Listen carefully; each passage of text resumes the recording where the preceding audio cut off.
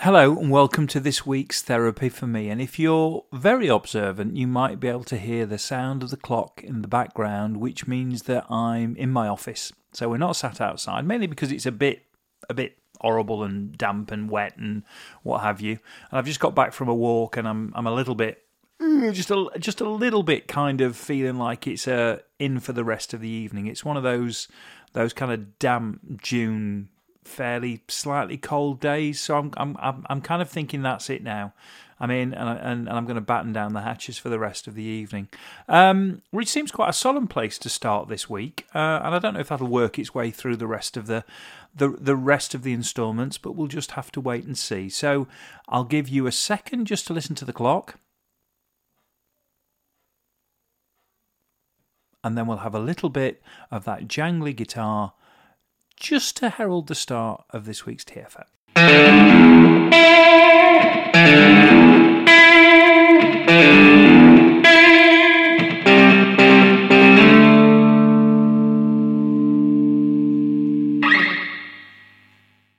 Monday. I've been listening to LBC while I've been in the car, sort of the last couple of weeks. And I used to listen to LBC because I like James O'Brien. And I like James O'Brien because James O'Brien kind of looks a bit like me, talks a bit like me, and I don't mean physically looks a bit like me and talks necessarily like me, but says the kind of things that I would say, and you're just attracted to people who have similar views than you, or sort of similar views to you, sorry.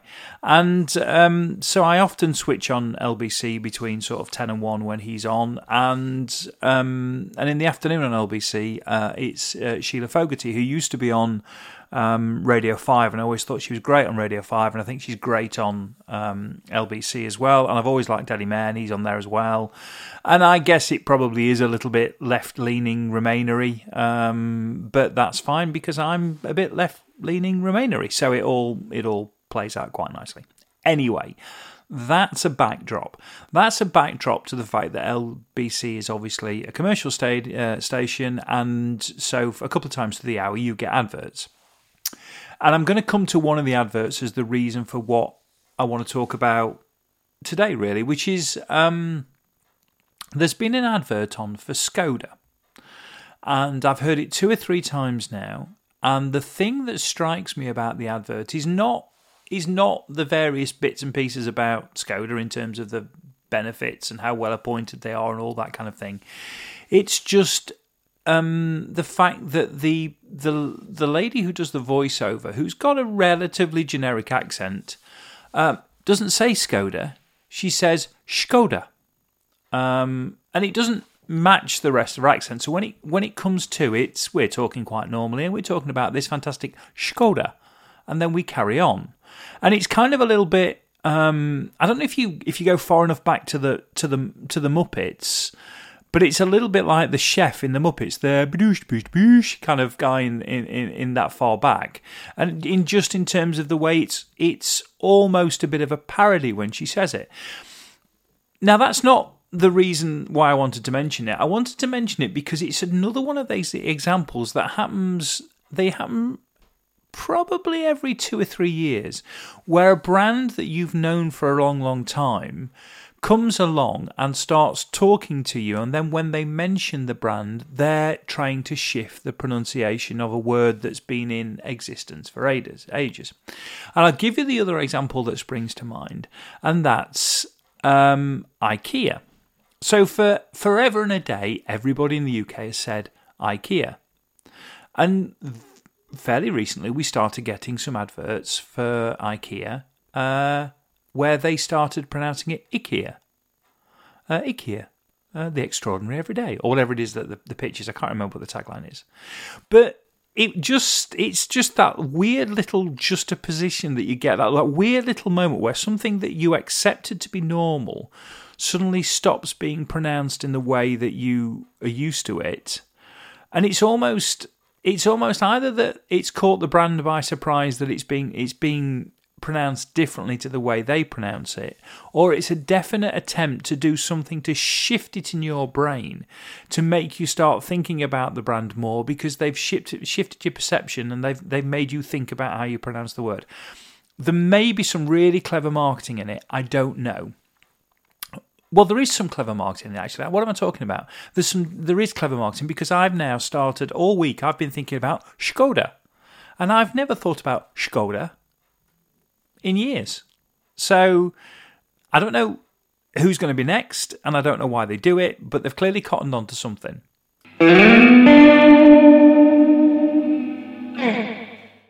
Tuesday. It started on Sunday and it's finished today, and I broke it down into 4 sections, each sort of ranging from 40 minutes to an hour, and I thoroughly enjoyed rewatching JFK, which I'd forgotten how much I enjoyed that particular movie. Now, obviously, you can take a view on whether you want to get involved in that particular narrative. Some may call it a conspiracy theory, whatever you want to, whatever you want to, you call it. And I don't know if we'll ever truly understand that period in American politics and find out actually what happened in that particular instance. But as a film, it's a really quite an important film. It's a very interesting style in which it's put together. The performances are really strong. It's a great supporting cast. It's one of those films that has a feel around it of things like All the President's Men, like The Post. I know they're about similar sorts of things, but it's definitely got that feel going on. It's definitely got a little bit of that pre-West Wing kind of vibe to it. I think he's great, including what is a very a really lengthy monologue in the court sequence at the end. But I just think it's a really well put together, interesting, very dense in terms of the material that's in it.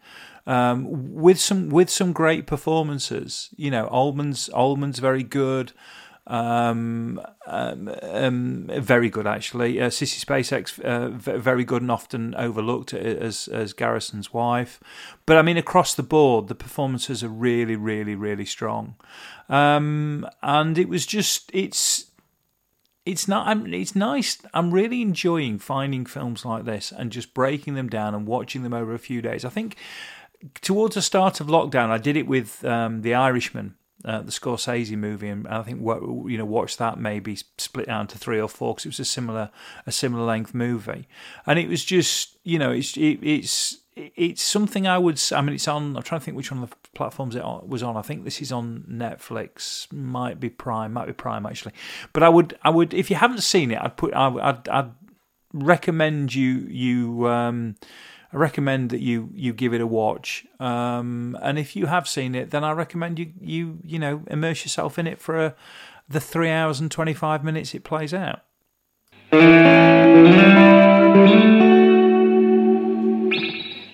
Wednesday.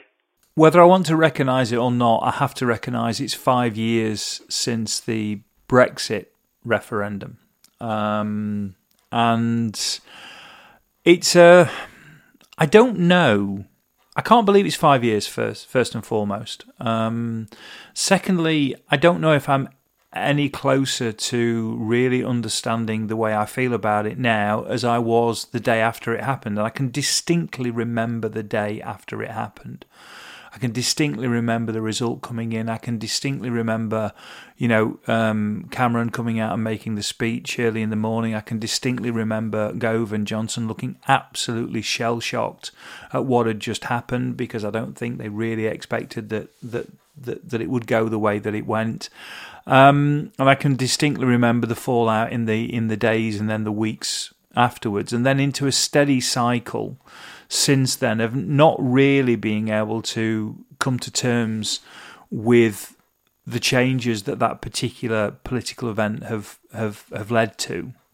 So it's difficult to, I can't even 5 years later, I can't look back at this now with any sense of of detachment, because in reality it's still annoying me on a daily and a weekly basis in terms of, where we are with the things that we're now dealing with. I mean, it's interesting that, today, on the day that is 5 years, that 2 new passports dropped into the house, 2 passport renewals, which we'd done a couple of weeks ago. And we now, in this household, 2 people in this, I mean, one of them's not me. I would have felt even worse if it was, but it's coming anyway. But we now have 2 blue passports, with Great Britain on them. And whilst there's nothing about that to suggest that I'm not, I'm suggesting I'm not sort of proud of coming from where I come from.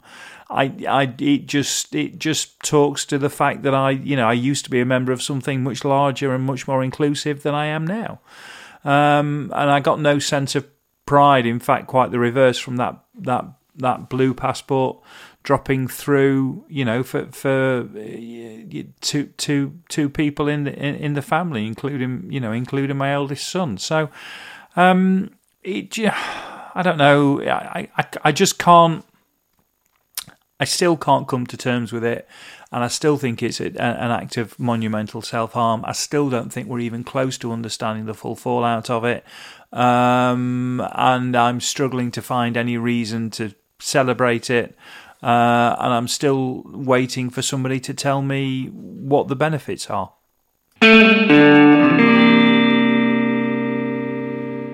Thursday. It's football fixture day. And the football fixtures for the new season, which kicks off in the first week of August, were released. And whilst it's not the same as getting the Premier League fixtures, because there's a lot of games you look for in there. There's no Manchester United to look for. There's no Liverpool to look for. There's no Manchester City to look for. But it was nice to see something that hasn't happened for the last 2 seasons, which is a load of months where it goes Saturday, Tuesday, Saturday, Saturday, Tuesday, Saturday. And we're back to 3:00 on a Saturday playing football, and then plenty of Tuesday nights under the lights at Bramall Lane, which will be thick with atmosphere and hopefully, if everything goes to plan, alive with hustle and bustle and noise. Which is, to me, is what football will always be about. I'm a football fan, but I'm not a football devotee in terms of it takes me a while to get into things like the Euros. It takes me a while to get into, I won't sit down and just watch the football on the telly just because there's football on the telly. It's not something that I necessarily do. Football for me is about being at Bramall Lane, or it's certainly about watching Sheffield United. So I like being there and involved in everything that goes on with a game, in that stadium, in that part of the world. And the only real downside is that, as is always the case, because the season, starts that early, is I probably won't get to the first 2 games because the first 2 games coincide with a holiday. So we're due to go down to Cornwall, and so consequently, I'm not expecting to get to either the first game of the season, which, if memory serves, is against Birmingham, and then we've got an away game in between at Swansea. Could I get from Cornwall to Swansea? That's not beyond the realms of possibility. Anyway, I'll think about that one. And then an away game away at West Brom, obviously, which we'll not get to. But then on the 21st of August, on the day we're due to come home from Cornwall, we have a 3:00 kickoff against Huddersfield. And obviously, because of where we live, being only 4 miles from Huddersfield, that almost feels like a really important game. So there's a very good chance we will be leaving Cornwall in time to get back for that 3:00 kickoff. So maybe I'll only miss one. Maybe I'll just miss the one on the one on the first game of the season. And it's. I know I accept the argument. It seems to be that football never really goes away, and that is right. It never feels like it really stops. And obviously in a summer, every other summer there's a European or World Tournament, so it really feels like it doesn't stop. But I was genuinely quite excited when these dropped this morning, but more because of the 3:00 on a Saturday, 7:45 on a Tuesday night, and I just think that's magical. I think that if you're a football fan, you're a fan of a team, you want to watch your team at 3:00 on a Saturday afternoon, and you want to watch them at 7:45 on a Tuesday night under the lights. As I say, thick with atmosphere, cold air, tackles sliding in, bit of damp in the air. That kind of is football in a nutshell for me, really.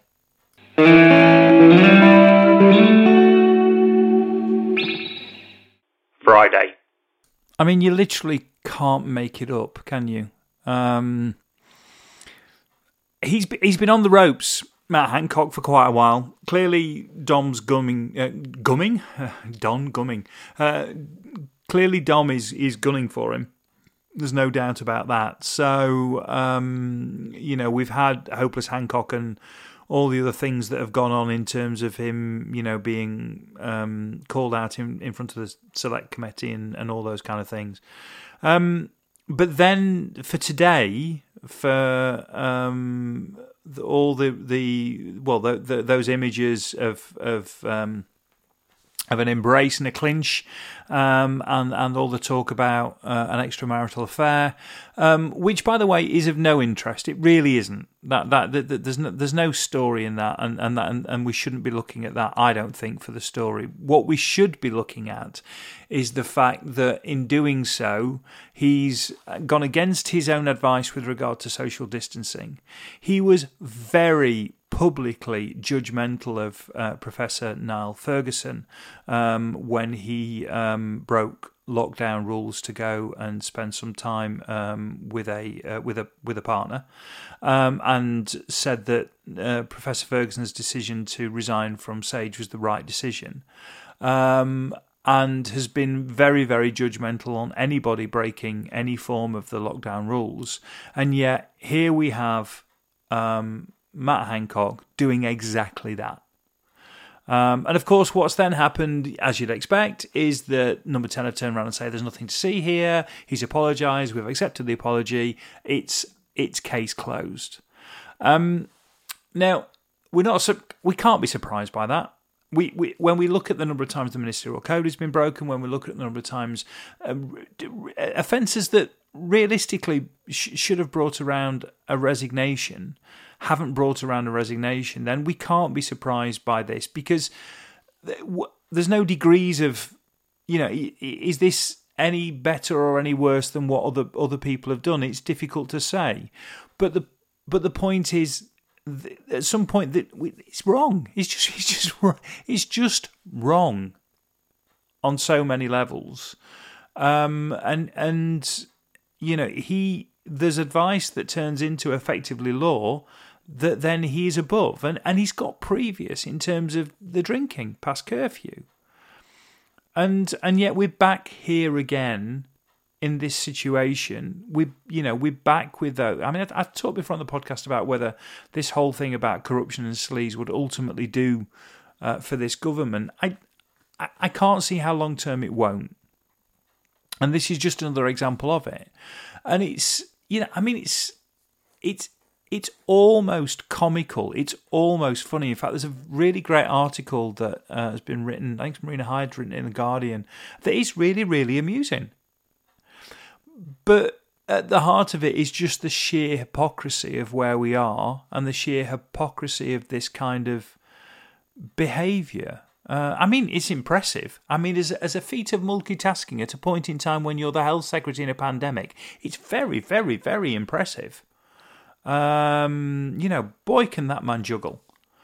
But I don't know how long we can go on saying that this is fine. We shouldn't, don't look at things like this. This is important. What's really important is X, because it's not even as if the really important things they're getting right. It's not even as if the really important things are, are going that well. outside of a vaccine rollout, and we have to remember the vaccine rollout has been done because the infrastructure of the NHS is so strong and their local infrastructure is so strong, and they have access to patient information and are able to galvanise communities to action very, very well, and the fact that the country has adopted the concept of vaccinations and has been really supportive of it. That's what's made the vaccine rollout go so well. You could say, well, yes, you've still got to have the vaccines in the first place, and I absolutely accept. Of course you do. You've got to buy them. We procured vaccines, and that was a good thing to do. I'm not suggesting it wasn't, but the rest of the programme has got very little to do with anything other than infrastructures that, if anything, are under pressure from this government not being supported by it. So, as outside of vaccine, very little else is going that well. And yet, probably arguably the second most government minister at this point in time seems to be able to break the rules, and seems also to be able to distract himself with other matters. I had a coffee the other day with Ivor, who's somebody who listens to this and listens to the Steve Hogarth podcast, and he's also a patron. In fact, on the subject of patrons, I've got a new patron today. Rich Hendricks signed up to be a patron for TFM today, so thank you, Rich. Particularly as I'd had a pop at Ginger's as well during the course of the week and on another podcast, so thank you, Rich. It's very, very gracious of you. But I was having a coffee with Ivor the other day, and he mentioned I'd not ranted for a while, and so maybe this is my rant about this particular topic, but it does beg a belief. I'll put a link in the notes to this Guardian article, which is well worth a read. It's actually quite amusing, but everything that's underneath it is at the same time deeply disturbing. Anyway, I hope you're well. We have a member of the family self-isolating at the moment as the Delta variant continues to rip through schools quite. With gay abandon. So that's been going on this week, but it's sudden, I guess the whole family feels a little bit differently about it this week, simply because two of us have been double jabbed. But that's been floating around. But I hope you're well and everything's good where you are, and we'll see where we are in the crazy world of pandemic and politics this time next week.